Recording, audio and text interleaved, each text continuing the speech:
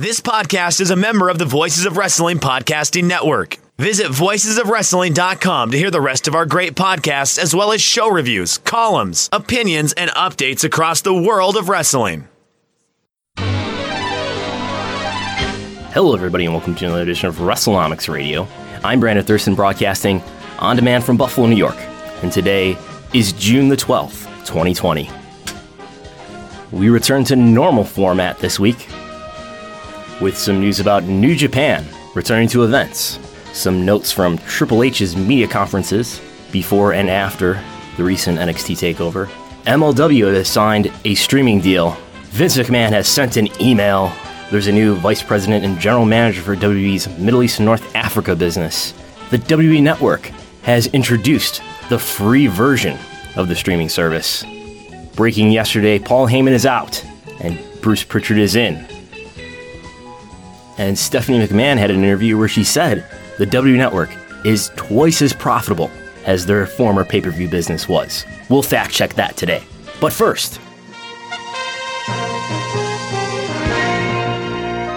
New Japan Pro Wrestling announced on Monday night that they will have their first event since the shutdown for COVID-19 on June 15th. That's this coming Monday. The event will be in front of no fans.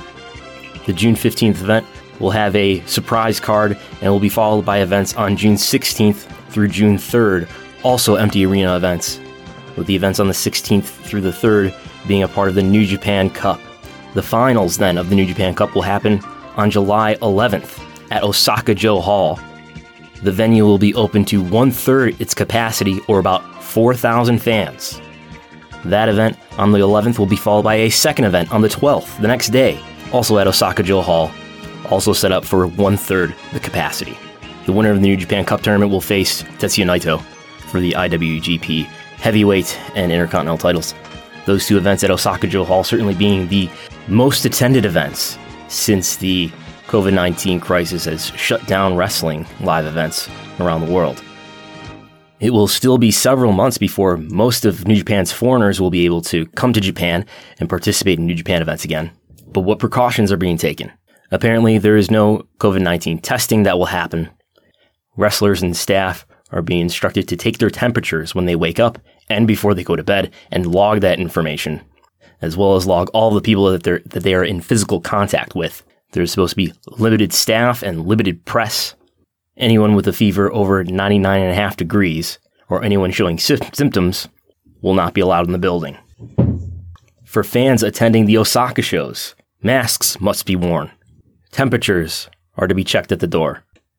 Fans are to maintain social distancing while they're in the venue, and they will be asked to keep loud cheering to a minimum, as strange as that sounds.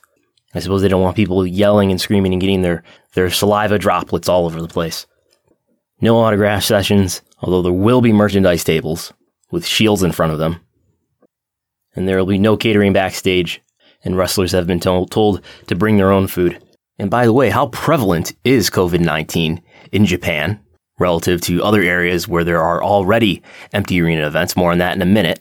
First, let's hear from WWE Executive Vice President Triple H, Paul Levesque, who was asked on a media conference call before NXT TakeOver, this call on June 4th. He was asked by ProWrestling.net's Jason Powell whether NXT, or WWE for that matter, was doing COVID-19 testing, and if not, why not? So the testing that we do is we have obviously a medical experts on our team, led by Dr. Maroon, Dr. Dugas. So they work with CDC and the government to determine what is the best approach for us to take to ensure the safety and the wellness of our performers. And that is what we do. That is working with the local and federal government. When you begin to talk about various types of testing, and there's a lot of that thrown around, the accuracy of those tests become questionable, and how and everything else. So, we need to do what we're being told to do by the medical experts. And once that widespread testing that is accurate becomes available, we will do so. But the accuracy of those tests has to be there first. But in the meantime, our medical protocols are extensive, and most importantly, they've worked. Paul Levesque being questioned there about COVID testing, making it pretty clear that WWE is not doing any COVID testing while in Orlando, Florida, at the Performance Center there. AEW, as we know, we covered a few weeks back, according to Tony Khan, the CEO of AEW, and Cody Rhodes, an EVP, AEW is doing COVID testing. Cody detailed some of AEW's precautions, again, which we covered a few weeks back. Levesque seems to be saying here that the reason why they aren't doing testing is because of the accuracy. You can't really trust the accuracy in the results of the COVID testing. And it's true that many COVID tests result in false negatives, which means somebody who actually has COVID-19 may take a test and the test result may not show that the person actually does have COVID-19. What there is not evidence of, and if anybody is actually aware of this being the case, then let me know, but what there is not actually evidence of is any widespread false positives. I could understand if there were a lot of false positives, that is, test results that show that the person does have COVID-19, when in reality the person does not have COVID-19. I could see how that would be a problem that would lead to a lot of people being quarantined and a lot of shutting down of operations that don't need to be shut down because in reality the person does not actually have COVID-19. But if testing, even if it's not always accurate, and if there are not wide instances of false positives, even if the tests are only 33% accurate or 25% accurate, at least they would find a positive case with some accuracy. When you're not doing testing, there is no way to discover a case except for looking for symptoms, which everyone is also doing. It's hard to understand why WWE, if they can afford it, and presumably they can, they are the biggest wrestling company on the planet. They are highly profitable. They will have their most profitable year ever in 2020. It's hard to understand, even if a COVID-19 test only catches the virus some of the time, it's hard to understand why WWE wouldn't want to go to every measure to try to prevent transmission for the sake of their talent and for the sake of the general public, who that talent subsequently may come in contact with. And again, if I'm just a WWE investor who is only economically interested and has no human or health or safety interests, I still am at a loss to understand why WWE wouldn't take every measure available to protect the availability of one of the company's greatest assets, arguably its greatest asset, its talent, and additionally whatever staff and employees are working the events as well. Now let's talk about COVID-19 prevalence, or at least some of the data that we know that's available about COVID-19 in various regions around the world. In Japan, where New Japan is finally returning to events, cases and deaths per capita as a result of COVID are far lower than they are in the United States, are far lower than they are in Florida. New cases being discovered in the United States per million people are still hovering around 50 or 60, sometimes 70 per day in recent days. This data, by the way, is sourced from ourworldindata.org, which sources its data from the European CDC, which collects its data from government reporting. So the US doing per million people 50 to 60 new cases per day in the last week or so. Compare that to Japan. New cases per million people are less than 0.4 per day. I'll say that again, 50 to 60 per million per day. 50 to 60 in the United States. Compare that to Japan, less than 0.4. They're hovering around 0.3 per day. 50 or 60 versus 0.3. Deaths per million. The United States is doing, in recent days, past 7 days, 1 to 3 deaths per million. Compared to Japan in the last 7 days, doing at most 0.05 deaths per million. On the 8th and the 9th this month, there were no deaths at all. So again, the US doing 1 to 2 to 3 deaths per million. Japan, 0.5, sometimes just 0. But let's look at just Florida. New cases per million, sometimes 40, 50, 60, 79 the last 2 days per million. It's a very similar rate of new cases to the United States as a whole. New deaths not as bad in Florida as in the United States as a whole. New deaths per million has been under 1 for a little over a week now in Florida, although still many times the rate in Japan. Maybe more importantly, though, if you look at the counties where AEW and WWE are running AEW in Duval County, WWE in Orange County. Orange County had its highest count for daily new cases on the 10th and 11th. That is on Wednesday and Thursday. 124 on Thursday, 121 on Wednesday. Their highest days ever for COVID-19 confirmed cases. Before that, cases in both Duval and Orange County had peaked in early April. Daily new cases declined through the end of April and into early May, and then have been on the rise ever since. Break that down into a per capita. New cases per million in Orange County. Last 7 days have averaged 56. Duval, last 7 days have averaged 28. So neither Duval or Orange County doing quite as bad as the United States overall over the last 7 days. But cases in Duval County, again where Jacksonville is, where AEW is, they are not declining, although they are not growing. And cases in Orange County, where Orlando is, where WWE is, are on the rise. So in New Japan's case, where they are not doing COVID testing either, it would be safer, I would say, if they were doing COVID testing, and that it is less safe that WWE is not doing COVID testing because the COVID-19 prevalence is probably much higher in the area that is local to where WWE is doing production. And in fact, although maybe testing, the increase in testing has something to do with this, but the prevalence of cases seems to be growing. More from Triple H. On the media call following NXT TakeOver, Sean Ross Sapp of Fightful asked Paul Levesque, what's the deal with his new corporate title? No longer the Executive Vice President of Talent, Live Events, and Creative, as he had been since August 2011, and now, as of February, the Executive Vice President of Global Talent Strategy and Development. Hey, Paul, thanks for taking the time. Much had been made of your change in title, so to speak, and you even joked about it on the air on one of the first SmackDowns from the PC. How did your duties change, or did they at all with the new title that you have? It really, it's just a funny thing because people made such a huge deal out of that. It really didn't. It was really just for us to be able to make a more concerted focus with NXT being live every week, with UK, everything else. Obviously, this was before the pandemic.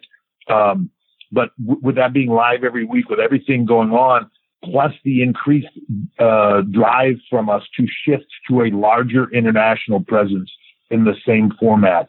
So replicating what we did, not only in NXT here, but NXT in the UK, taking that to a whole nother level, going to other countries, India, Middle East, Latin America, whether that be Japan, Mexico, whatever that is, all those places. So it was putting a more focused increase on all of that. I still do all the stuff that I did before. I just don't have the day-to-day responsibilities of having to, sometimes it's funny. People see the titles, but they don't even understand what goes on into all of those categories and what the responsibilities are. So I don't have to have the day-to-day responsibility of every single aspect of the live events domestically and internationally, right? Which is, it's a lot. The talent relations aspect of it, the travel, all those other aspects of it, the intense day-to-day sort of kind of down in the weeds. Those were all things that I was responsible for that were taken off my plate to give me more freedom to be able to grow those other things internationally and the development of talent and expand that out. And that's really what it was. So the speculation surrounding that issue has been that Triple H maybe has been demoted. That's what was reported in the Wrestling Observer newsletter after the change to Triple H's executive title was made public in WWE's annual proxy statement that comes out every late winter. That came out in early March this year. I don't have a strong feeling about this one way or the other. But to put it in the context, at least that others are viewing it in, it's being viewed in the context of, hey, look, there was a television producer who was let go or who left the company recently, who was viewed to be the heir of Kevin Dunn, who is executive vice president of television production.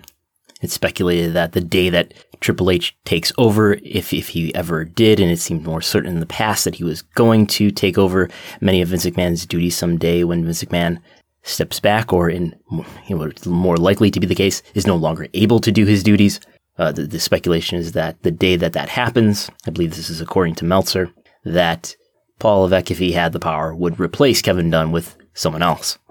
And we view this in the context of NXT is not winning its viewership competition against AEW Dynamite. AEW Dynamite is still beating NXT on a weekly basis, every week in the key demo, and most weeks in total viewership. And others have added the context of the recent SmackDown episode, which was a tribute to Triple H's career, and the awkward moment where Vince McMahon comes out and kind of jokes, maybe mostly joking, maybe partially not joking, who knows, as he disparaged Triple H again, maybe in a joking manner, and then also said some nice things about him sincerely as well. I don't know. I do feel it's less certain now that Triple H is going to take over as many of Vince McMahon's duties as I would have thought a few years ago. And we just have no idea what kind of detailed succession plan is really in place. If Vince McMahon were to pass away tomorrow, what would happen? I don't know. What would Paul Levesque's role be in the company? I don't know. Maybe there's a succession plan that would give some guidance. Maybe it would just be up to the board of directors to delegate duties and appoint a new CEO. And by the way, whenever we talk about this sort of topic, the idea of secession, or the idea of what's Triple H going to do to take over the business someday, Triple H is probably never going to be the CEO of this company. And the day that Vince McMahon can no longer do the CEO duties, Triple H is not going to be the one to become the CEO. I think that's sort of a common misconception. What did or does seem possible is that Triple H will become the head of creative for WWE overall. Being CEO, no. Just because Paul Levesque does not have a business background, does not have an MBA, does not appear to be being groomed for the CEO role, but is being groomed, or at least it was perceived that he was being groomed for the head of creative role, which is different from the CEO role and all the duties that come with that. Head of creative being one of many roles that Vince McMahon has in the company. In a report on F4W Online from Dave Meltzer and Josh Nason, MLW has signed a deal with the streaming service DAZN, or as WWE interim CFO Frank Riddick sometimes refers to it, DAZN.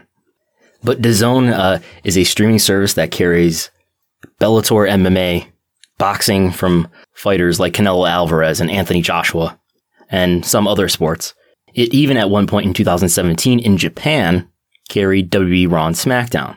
But this is the first time that the American version of DAZN will carry pro wrestling. MLW programming will continue to air on beIN Sports on Saturdays, as well as on YouTube.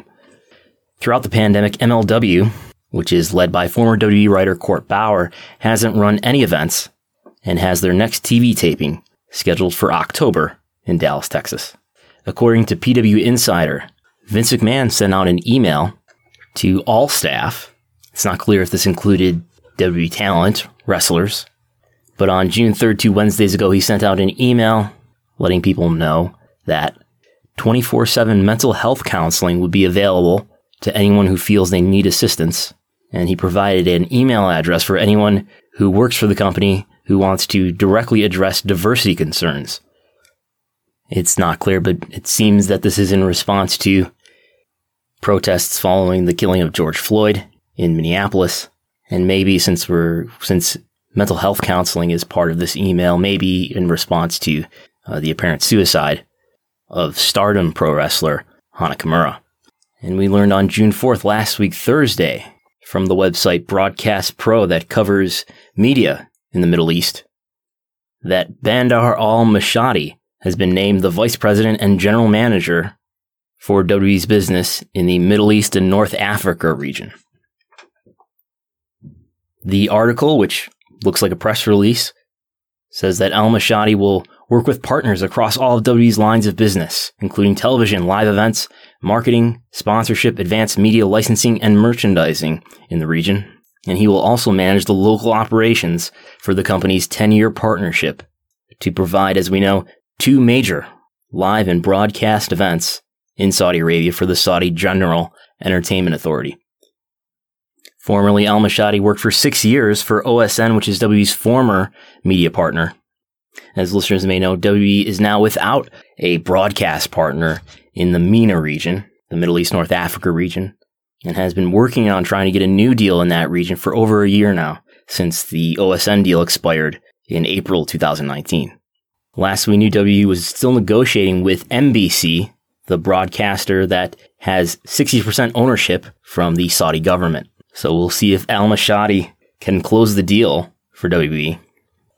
Maybe we'll be seeing a press release sometime in the future, or maybe we'll get another update when WWE reports on Q2, which I would expect to be happening sometime in late July. And it's the end of an era for the WWE Network, as WWE recently launched its free tier of its over-the-top streaming service. It quietly dropped the free trial offer, which would give first-time subscribers full access to the WWE Network for 30 days. WWE has dropped that, and now there's a free tier that anyone can access, but you're getting a much more limited access to the WWE Network library, as WWE probably sees as there's an opportunity to attract ad revenue if WWE can get more people watching for free while still enticing customers to sign up for $9.99 a month for full access. Somewhat related, Stephanie McMahon recently had an appearance on a podcast called CMO Moves, hosted by Nadine Dietz. And I did, on my way home from work today, listen to the episode in its entirety. And they talked about a lot of things, but most notably for me, WWE's chief brand officer, Stephanie McMahon, put over the great success that is the WWE Network. Interesting in this clip I'm about to play, she does mention that WWE, before they launched the WWE Network, apparently was negotiating with a partner who she does not name, a linear TV channel. They were negotiating to give them the library, to license the library to this channel. So that's a bit of news. But more importantly, what we're going to get into here is Stephanie McMahon says that the WWE Network was very profitable and twice as profitable as their prior pay-per-view business. A lot of opportunity there. And on pay-per-view, fans were paying, north of $65 when you could watch it for $9.99 on WWE Network. So it was a tremendous value proposition for us, for our audience. And on top of that, we have, all kinds of original programming, other live event programming. I can get into the whole nuts and bolts of it, but we're currently around, and of course there's a lot of churn, but we're around 2 million subscribers. And when you think about the fact that we intentionally cannibalized our own pay-per-view business, it was a huge risk, particularly at that time. It was a really big calculated risk. And that's what we believe in, is taking calculated risks. And it was based on research. We were actually pretty far down the pike with a linear deal, but they wanted to lock up our rights for 10 years. And we saw this opportunity. So we did some more research, found that our fans were 5 times more likely to watch online video than at that time, just in America, than the American norm. And we decided we had a real opportunity, and that's why we went for it. And it was hugely profitable for us, more than doubled what we were doing on pay-per-view. So it was hugely profitable, more than doubled what they were doing on pay-per-view. And I guess that's sort of true, but it's misleading. It leads one to believe that after the WWE Network, because of the WWE Network, as if the opportunity cost of the WWE Network was only the cost of cannibalizing the pay-per-view business, which is not the case. Now, this is the way in which Stephanie's statement is true. Let's look at the last 3 years of WWE pay-per-view business before the network was launched. So that's 2011, 2012, and 2013. OIBDA, which is a measure of profit, which is the only measure of profit that WWE reported for particular segments of its business, including pay-per-view. So in OIBDA, for pay-per-view, in 2011, $40 million, 2012, $45 million, 2013, $34 million. And that's an average of $40 million. So we've taken the sample of those 3 years. What's the average for those last 3 years before the network was launched? $40 million in OIBDA, which again is a measure of profit. And OIBDA stands for Operating income before depreciation and amortization. Not really important to understand what all that means. It's a measure of profit.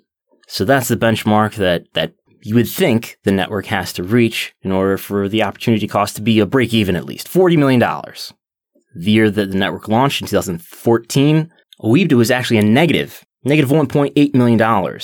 And W's reporting this time includes pay-per-view. So they've wrapped up in their reporting after this time, both the network and pay-per-view. So we don't get a breakdown of what each individually did. They put them together in their reporting. So 2014, that entire business, network and pay-per-view combined, lost almost $2 million because of the startup costs of the W network, which were large. Okay, but what about after that? In 2015, again, remember our mark to meet is $40 million. That's how much profit the pay-per-view business is worth. 2015, they reached $50 million in OIBDA.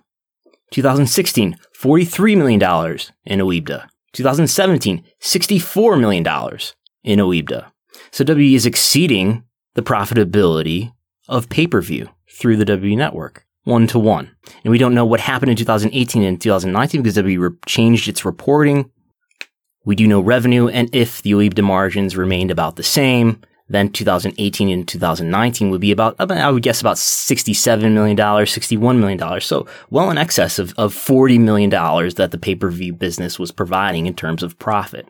But again, it's important to understand that the opportunity cost of the W network was not just the pay-per-view business. But before we even get to that, doubling, as Stephanie says, doubling the profits is not true. Even if we are as charitable as possible to her statement, 40, you double 40, that's 80. And WWE, it doesn't look like they ever came close to doubling the profits. They didn't come close to $80 million in OIBDA in a year. But anyway, the opportunity cost of the W network, I estimate, has not been earned back by the company. I estimated that WWE is about $90 million in the hole still on the W network strategy as of the end of 2019. They are starting to make some of that money back because the network is more profitable per year than the pay-per-view business was. But it's important to understand that the strategy negatively impacted other areas of business besides pay-per-view, including the home entertainment business, that is basically their DVD business, the digital pay-per-view business, the traditional pay-per-view business, which is obvious, and also, and most importantly, and we'll get into this, TV rights. So what am I talking about here? The home entertainment effect was probably the least significant. You know, the appeal of physical media. Nobody wants physical media anymore. People probably would have bought fewer DVDs over time regardless. Certainly they did because the W network was out there, and every event, every pay-per-view event, and lots of other content was there on the W network. You no longer needed to buy DVDs to watch that stuff. Now, I think the optimal strategy, maybe in hindsight, would have been to continue to do traditional pay-per-view, let's say, and then also offer the content that you used to sell on DVD through some sort of a la carte digital product. But anyway, the home entertainment piece is the smallest piece, and that's maybe at most a few $1 million in profits per year. Maybe less than that. Now, before the W Network was launched in 2014, W was selling pay-per-views on W.com. So traditional pay-per-view wasn't the only way to order the pay-per-view. You could also order it online. Now, if there had been no W Network, online sales of pay-per-views probably would have grown over time. As the popularity of streaming devices like Apple TVs and Roku devices and so forth grew, there probably would have been more opportunities and more willingness from consumers to order pay-per-views directly through the internet. And I don't know, but I would imagine that the profitability of these digital pay-per-view sales was or would be greater per buy than the traditional pay-per-view business. Because with the traditional pay-per-view business, where WWE partners with cable companies and satellite companies to sell pay-per-views, they split that revenue with the distributor, with the cable or satellite company. And I've heard all sorts of suggestions about what the split is. Maybe it's 50-50, 45-55, 40-60, something in that range. But I would imagine if WWE, maybe you can sell those pay-per-views in a more direct-to-consumer manner, could really make the profitability per buy considerably better than the profitability per buy of selling a traditional pay-per-view. Obviously, traditional pay-per-view was deliberately self-disrupted. And again, as we already explained, that was worth about $40 million of profit per year. But most importantly, in 2014, Here we are early in the year. W is getting ready to launch the W Network in February. Launching, I believe the date is February 24th, 2014. And at that time, W's current TV deal for Raw and SmackDown with NBC Universal is set to expire in the fall of that year. So at the end of September, that deal is going to expire. WB is in negotiations to renew the contract. I don't know if they were negotiating with any other partners, but Vince McMahon had told analyst Brad Safalo that he could put him in a hammerlock if they didn't at least double their TV rights fees for Raw and SmackDown. I mean, that's based on the contracts in play here. We're talking about 75 to 100 million of incremental EBITDA if you did, in fact, double your television rights fees. So I just want to make sure that I understand what you're saying is that's what you're playing for here. I'll allow you to put a hammerlock on me if we don't. Fair enough. I'll turn it over. That was from WWE's earnings call on August 1st, 2013.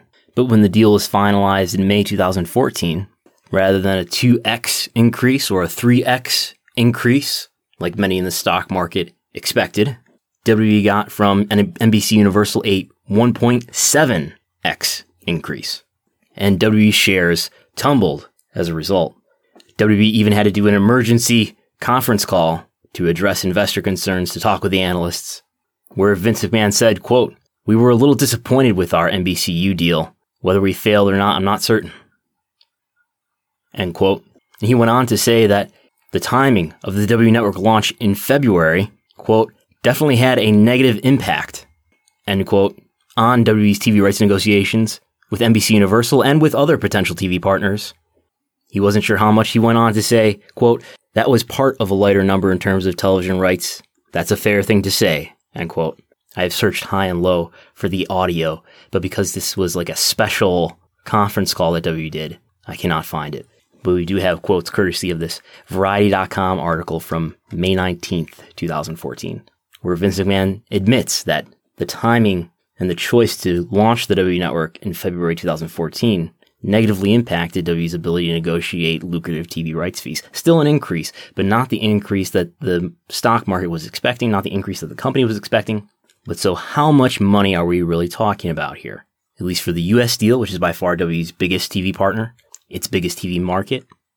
So I believe W's current deal that it had from 2009 to 2014 was worth an average annual value of 77. For simplicity, I'm going to talk about 5-year deals, and I'm going to talk about the entire value of the deal across the entire lifetime of the deal. So 5 years, about $385 million, I believe, is the value of the deal that they had already. They were talking about a 2x or 3x increase on that number, 385. So 2x on that would have been 770. 3x on that would have been $1.1 billion. So there's W talking about somewhere between $770 million and $1.1 billion, and they end up with about $650. So the timing of the network launch, it looks like costs WWE more than $100 million in revenue. Okay, not profit, but over $100 million in revenue. But why? Why did the TV networks care about the W Network to the extent that it's so drastically changed what the networks were willing to pay for Raw and SmackDown? It's not as if the W Network was going to also have a live broadcast of Raw and SmackDown. Raw and SmackDown were and are only broadcast or are only available on the W Network after 30 days. And you already had Hulu at that time that was making Raw and SmackDown available on video on demand the next day. Of course, NBC Universal owns a piece of Hulu. But more importantly, NBCU's parent company is Comcast. Comcast is a cable distributor that is a partner to WWE in selling traditional pay-per-views. Something else that might have been concerning, but probably to a lesser extent, was WWE's boldness to get into the direct-to-consumer, over-the-top streaming business, possibly threatening to compete with NBC Universal networks for watch time, for viewership time overall, not just W Network content time, but overall. At a time in 2014 where these big media companies were suffering losses in subscribers, people were cutting the cord or never adopting the cord, and companies like NBC Universal hadn't yet figured out a strategy on how to get into the video streaming business, as they have now with products like Peacock. So it wasn't until 2018 when WWE finalized its next 5-year term of US TV rights fees, where it split off the rights of Raw and SmackDown, Raw going to NBCU, SmackDown going to Fox. And it wasn't until then that WWE got the big raise that it had anticipated earlier. And it was for those deals which went into effect in the fall of 2019, that WWE got an increase of 3.6x overall between the two deals, with a 5-year total value of $2.35 billion. And who knows if that number might not have been even higher if WWE had been able to negotiate a bigger deal in the previous round. That is, who knows if WWE's current deal couldn't have been even bigger if, at the time, WWE had had a higher rate to start from which to negotiate. But there's a great deal of variability in trying to imagine what an alternate scenario would be like if WWE had never launched the WWE Network and had continued to sell pay-per-views primarily or exclusively on traditional pay-per-view or also digital pay-per-view. But it's pretty clear when you consider all of the costs, all the opportunity costs associated with launching the WWE Network in the way that they did, in the time that they did, and timing has a lot to do with it. The choice to launch the network at the same time as they were negotiating a major TV rights deal. But all of those choices that cannibalized home entertainment, which is a small piece of business, cannibalized the opportunity with selling pay-per-views digitally, which probably would have grown in an alternate timeline. That cannibalized, yes, the $40 million of OIBDA associated with the traditional pay-per-view business, but most importantly, cost WWE probably tens of millions of dollars in profits by negatively affecting TV rights negotiations, in addition to tens of millions of dollars that WWE had to spend to pay for the network's startup costs. So I don't think you have to make an aggressive estimate to see that the network is still an investment that the company is waiting to have pay off. And as I said earlier, I think there's still $90 million down on that investment. Now you might say, but wait, the value proposition of the network was not just selling subscriptions for $9.99 a month. And that's true. The network caused millions of people to create user accounts from which WWE could extract our favorite thing, data. And WWE could use that data, and they did, to execute micro-targeted marketing, customized marketing to sell you merchandise for, associated with stars who you searched for or engaged with on the network, to sell you tickets for live events that are near your location. And that has some value. It's hard to say how much. But we do know at least it wasn't so much value that it didn't prevent the live event business and the merchandise business from declining for the last 2 years. But there's also value in the WWE Network in terms of maybe you could take all that data, all that user data that you've collected through the millions of user accounts, both active and inactive, and you could sell that data to third parties. That sounds like a great idea until you think about what's the value of that data when you may even within that data itself know, or at least speculate, that the income level of the typical WWE consumer is probably lower than the average consumer overall, making that data less valuable. And Vince McMahon even said on the February 2020 earnings call that he thinks that the value of the data that the network provided, which was a big deal, a big talking point for former co-president George Barrios, Vince said that he thinks that was overemphasized. And it's worth noting, too, that WWE did a lot to build a data analytics team to work on the data that was extracted from those user accounts from the network itself.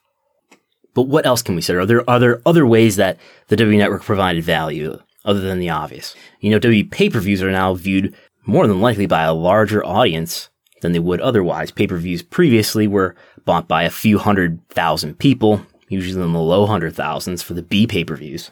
And now you've got a WWE Network that has well over 1 million paid subscribers, not to mention the free trials. And all of them may not be watching every pay-per-view, but probably a lot of them are. And that adds up to many hundreds of thousands rather than in the low hundreds of thousands who are watching a given pay-per-view. So you've got a bigger audience that's watching the pay-per-views. So is that valuable in some way?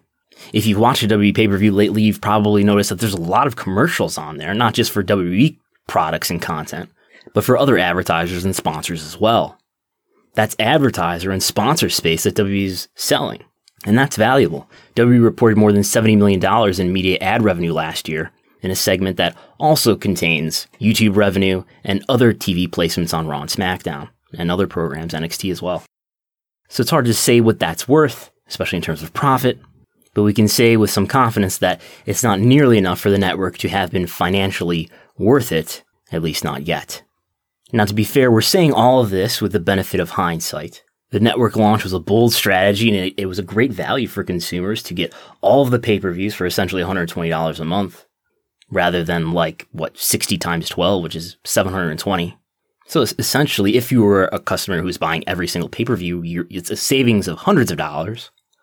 But the big gamble of the W Network was that they could get 3 to 4 million paid subscribers consistently. And we have investor slides from George Barrios from 2014 that justify how they were going to get that many paid subscribers. These investor slides would look very much, even at the time and definitely now, unreasonable things like there are 78 million active WWE broadband homes with a WWE fan in it globally, suggesting that they had consumer survey data that showed that more than half of U.S. homes had either a lapsed, casual, or passionate WWE fan in it, that 11% of U.S. homes had a passionate WWE fan in it, which, quite frankly, just sounds unbelievable.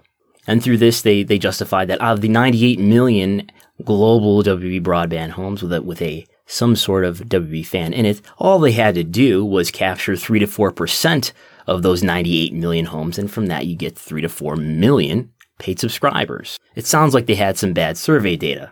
And as we know now, sitting here in June of 2020, the WWE Network is stalled at about 1.5 million paid subs on average per year, and the WWE Network has never reached any higher than 2 million when you combine trials and paid subscribers around the time of WrestleMania. That's what they've done for about the last 3 WrestleManias. Combined, free and paid, 2 million. So the future of the WWE Network now, if you've been listening to this show regularly, you probably already know. It looks like WWE is going to sell its pay-per-views when it gets the chance, when COVID-19 passes, if not earlier. They're going to try to sell the rights, the broadcast rights to the pay-per-views off of the WWE Network and onto a major streaming player. Maybe Peacock, maybe ESPN+. Maybe they'll be offered as part of a subscription package with those streaming services. Maybe they'll be offered as a isolated pay-per-view purchase like UFC events are offered through ESPN+. Who knows? But that seems to be the strategy going forward. And in the end, I think the WWE Network will be a place where you can watch the video library, you can watch NXT TV on a one-day delay, you can see the takeovers, which will be the most valuable remaining piece of content, the takeovers, and you can see NXT UK, and whatever other secondary brands they've got on there, and whatever other shows they've currently got on there, like Table for 3 or whatever. And I think there's still a market of a couple 100,000 paid subscribers for that product, which is probably more than enough for the network to remain profitable. And the pay-per-views can probably attract more than enough revenue to provide WWE with an even more profitable outcome than they currently have with the current WWE Network strategy. And maybe that ultimately leads to the WWE Network, or leads to an outcome where WWE has a twice as profitable outcome as it had with pay-per-view alone. But that's not what they have currently. Thanks to Stephanie McMahon for sending me down that rabbit hole. But in other news, on Thursday it was announced via WWE's Twitter account. That's right, there was a firing via Twitter, probably not. But it was announced on WWE's Twitter account that, quote, in an effort to streamline our creative process for television, we have consolidated both teams from Raw and SmackDown into one group, led by Bruce Pritchard. Paul Heyman will concentrate on his role as an in-ring performer, end quote. So previously, Bruce Pritchard had been the executive director for SmackDown, which follows Eric Bischoff's brief stint in that role, and Paul Heyman had been the executive director for Raw. So this news is saying that Paul Heyman is no longer in that role, and Bruce Pritchard's going to take over for both Raw and SmackDown. And yes, Paul Heyman is going to concentrate more on his role as an in-ring performer, a role that is not currently active since Brock Lesnar isn't on TV at the moment.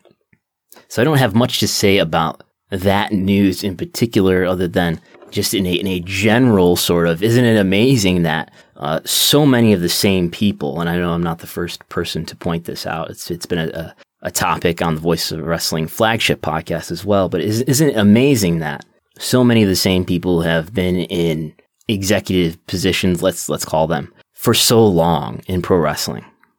Whether it's 1993 or 2003 or 2020, it's been a sort of a carousel of Vince McMahon, Bruce Pritchard, Paul Heyman, Eric Bischoff, Jeff Jarrett, Vince Russo, Jim Cornette, etc. I guess a big part of the trouble, is, and all of this I think is sort of the part of the organ of why pro wrestling in the U.S. isn't more popular than it is. But a big part of the trouble, I think, is the people in power in U.S. wrestling for 20, 30 years are almost completely, and even before 20 or 30 years, longer than that, are almost completely and almost always have been dishonest men who happen to be white. And today it's almost all of these men who are over the age of 50, if not much older. And wrestling is a nepotistic business. And I can't say if it's any more or less nepotistic than most industries, but U.S. wrestling is definitely nepotistic, somewhat by nature. There aren't any real scoreboards in pro wrestling. And even the economic results that I try to spend so much time thinking about and learning about, even the economic results are open to interpretation and excuses. Every company, at least in U.S. pro wrestling, it seems, is Friends Championship Wrestling. Even All Elite Wrestling, which has circumvented the carousel of this, 6 to 10 of the same guys who have been in control. But in wrestling, talent and hard work, unfortunately, do not necessarily rise to the top. You rise to the top if you have the right relationships, if the right people think highly of you. And it helps to be talented and to have great work ethic. But wrestling has largely been controlled by dishonest men who value loyalty and comfort zones, who may or may not value or correctly identify the kind of talent that really matters to the market. And those men have surrounded themselves with their friends, usually other dishonest men, and in some cases their wives and children. And there's an entire generation of wrestlers who are currently in their physical prime, who I believe, sadly, are a lost generation, whose talent has seldom been recognized and adequately harnessed. I have great hope for the current generation of wrestlers whenever they inevitably become the EVPs and the producers of the future. In the case of AEW, some of them are. Lest there be a younger generation to follow who are feeling just as stifled. But I don't think there will be. At least that's my critical, optimistic view. Wrestling could be great. Sometimes it is. And wrestling is so great that it can still be economically sustainable in the stifled situation it finds itself in. But I do think wrestling is in a rut, in a way, U.S. wrestling, in a way not much like any other time in history that I'm aware of, in which the people who have a lot of the influence are deeply entrenched in it. And I think it's really stifling not just the critical reception of wrestling events, but I think it's stifling the economics of wrestling and the wider appeal of wrestling. Because I've been thinking lately of the importance of new stars, not just of star power, but of new stars in particular. We talk sometimes here on Wrestlenomics about how important star power is and how important media distribution is, but I've been thinking lately that big increases in business usually coincide not just with the presence of star power, but with the emergence of new star power. So what I mean here is not just that they wrestled already, but that they were main eventers in a situation for the first time. Maybe they were mid-carders. Think about Stunning Steve Austin. Then he became Stone Cold, and then he became a main eventer. He had been in companies. He had done a lot of stuff, but he hadn't been a consistent main event act yet. He becomes a main event act, and business explodes. Think about John Cena before he won the title from JBL at WrestleMania. He had been in WWE for a number of years, but after that point, he was a consistent eventer. Think about Misawa in 1990. He was Tiger Mask in the 80s. He had been a somewhat important star to All Japan during that time, but after 1990, he was the main eventer. And we can think of many historical examples of this. I won't go too far back in history because I kind of get out of my depth, but you look at around 1982 in World Class in Texas, where the Von Erich sons were emerging, and the Freebirds were there. And supposedly that moment where Michael Hayes slams the cage door on Kerry's head, and it set the territory on fire. I don't have any data around that, but that seems to be the credible legend, that the emergence of those new stars, that is, the Von Erich sons, and the Freebirds coincided with an increase in business in the Dallas-Fort Worth territory. You look at WWF in 1985, with the emergence of Hulk Hogan and Roddy Piper. Now, it's true Hogan had been a major player in AWA, but on a bigger stage, he became the champion immediately in late 84 for the WWF. Piper arguably, and I'm sure people can correct me if I'm wrong, had never really been a main eventer the way that he was featured in the WWF. And obviously those were two major players. Hogan probably a much bigger piece than Piper, whose presence coincided with a big increase in popularity for the World Wrestling Federation. Or think of around 1984 with the emergence of the new stars, Chigusa Nagayo and Linus Asuka, their tag team, the Crush Gals, leading to the biggest period for a women's wrestling promotion of all time. Think of All Japan at the beginning of the 90s with the emergence into main events of Mitsuharu Misawa, Toshiaki Kawada, and Kenta Kobashi. Likewise, around the same time in New Japan Pro Wrestling with the emergence into main events of Keiji Muto, Shinya Hashimoto, and Masahiro Chono. About 1995 with ECW with the emergence of Sabu, Sandman, and Raven. 1998 in the WF with the coronation of Steve Austin at WrestleMania that year, and the big push of The Rock in late 1998, bringing on the hottest period in the history of the business.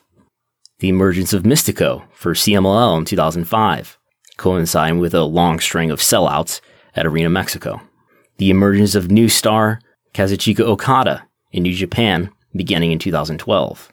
And I would argue Kenny Omega and Tetsuya Naito in 2016 and 17 after that, as New Japan's business continued to improve.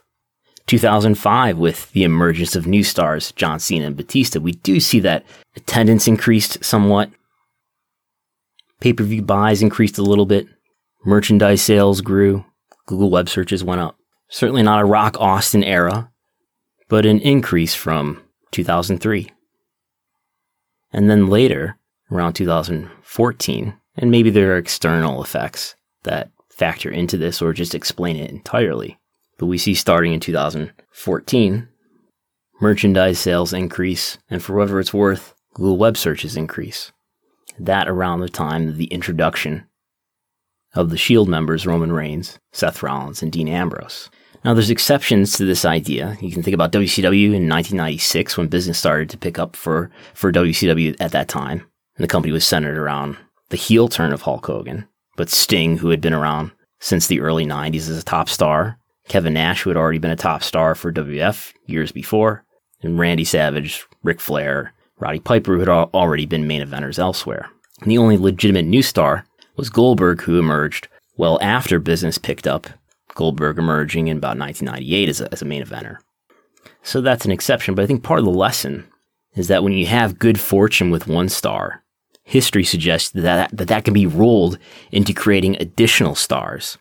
Austin's enormous popularity led to The Rock, which arguably led to Mick Foley, who wasn't as big a star as Austin or The Rock, but he was an additional star. Mick Foley being in main events for the first time in early 1999, followed by Triple H as a main eventer for the first time also later in 1999. And then WWF peaked in 1999 to 2001, during which some of that time, Austin was absent due to a neck injury. And I think about how the Tanahashi Okada story, which started in February 2012, which coincided with the improvement of New Japan's business, was followed and sort of parlayed into putting over strong Kenny Omega with a G1 win in 2016, and then another big G1 Climax win for Tetsuya Naito in 2017. And that is each of those wins, although Naito had already won the G1 years before, but each of those wins established Omega and Naito as consistent main eventers. So I think what this reflection should teach us is that maybe promotions are sometimes not proactive enough about star creation, and they rely too much to rest on the success of a current star who's working, and not sufficiently viewing one star's success as an opportunity to compound star power. And when you look at current WWE through this lens, through this window, that maybe it's not just star power, but usually new star power that positively influences business. To be fair, WWE has its titles on two relatively new stars, Braun Strowman and Drew McIntyre. But I also think about who's going to main event the pay-per-view this Sunday, and it's Edge and Randy Orton, who have been pay-per-view main eventers since at least 2006, 15 years ago. We are in a time in WWE where so many of the top acts, of the main event acts in WWE, regardless of their age, many of them are old. But even Seth Rollins has been a main event wrestler for more than 5 years. Roman Reigns, when he comes back, about the same amount of time. It seems as if WWE is waiting around for such and such star to catch on for a very long time. And then think about how relatively short the runs of other top stars in just WWE history were compared to the top runs of stars of today. Bret Hart was a main eventer in WWF from 1992 to 1997. About 5 years. Hogan was a top star in WWF from about 85, well, really 84 to 92. Austin was a top star in WWE from 98 to early 2003. The Rock, not much longer before he went to Hollywood.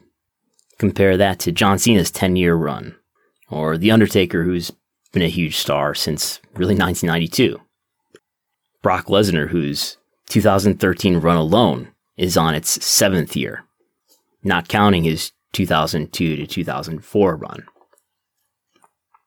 So if we apply this thought to AEW, if this idea holds true that new stars are what really pop business, if that's true, then the star who will take AEW to another level of popularity is not currently a main eventer there or on the high end of the card there. Maybe the star who could take AEW to the next level is not any of the executive vice presidents.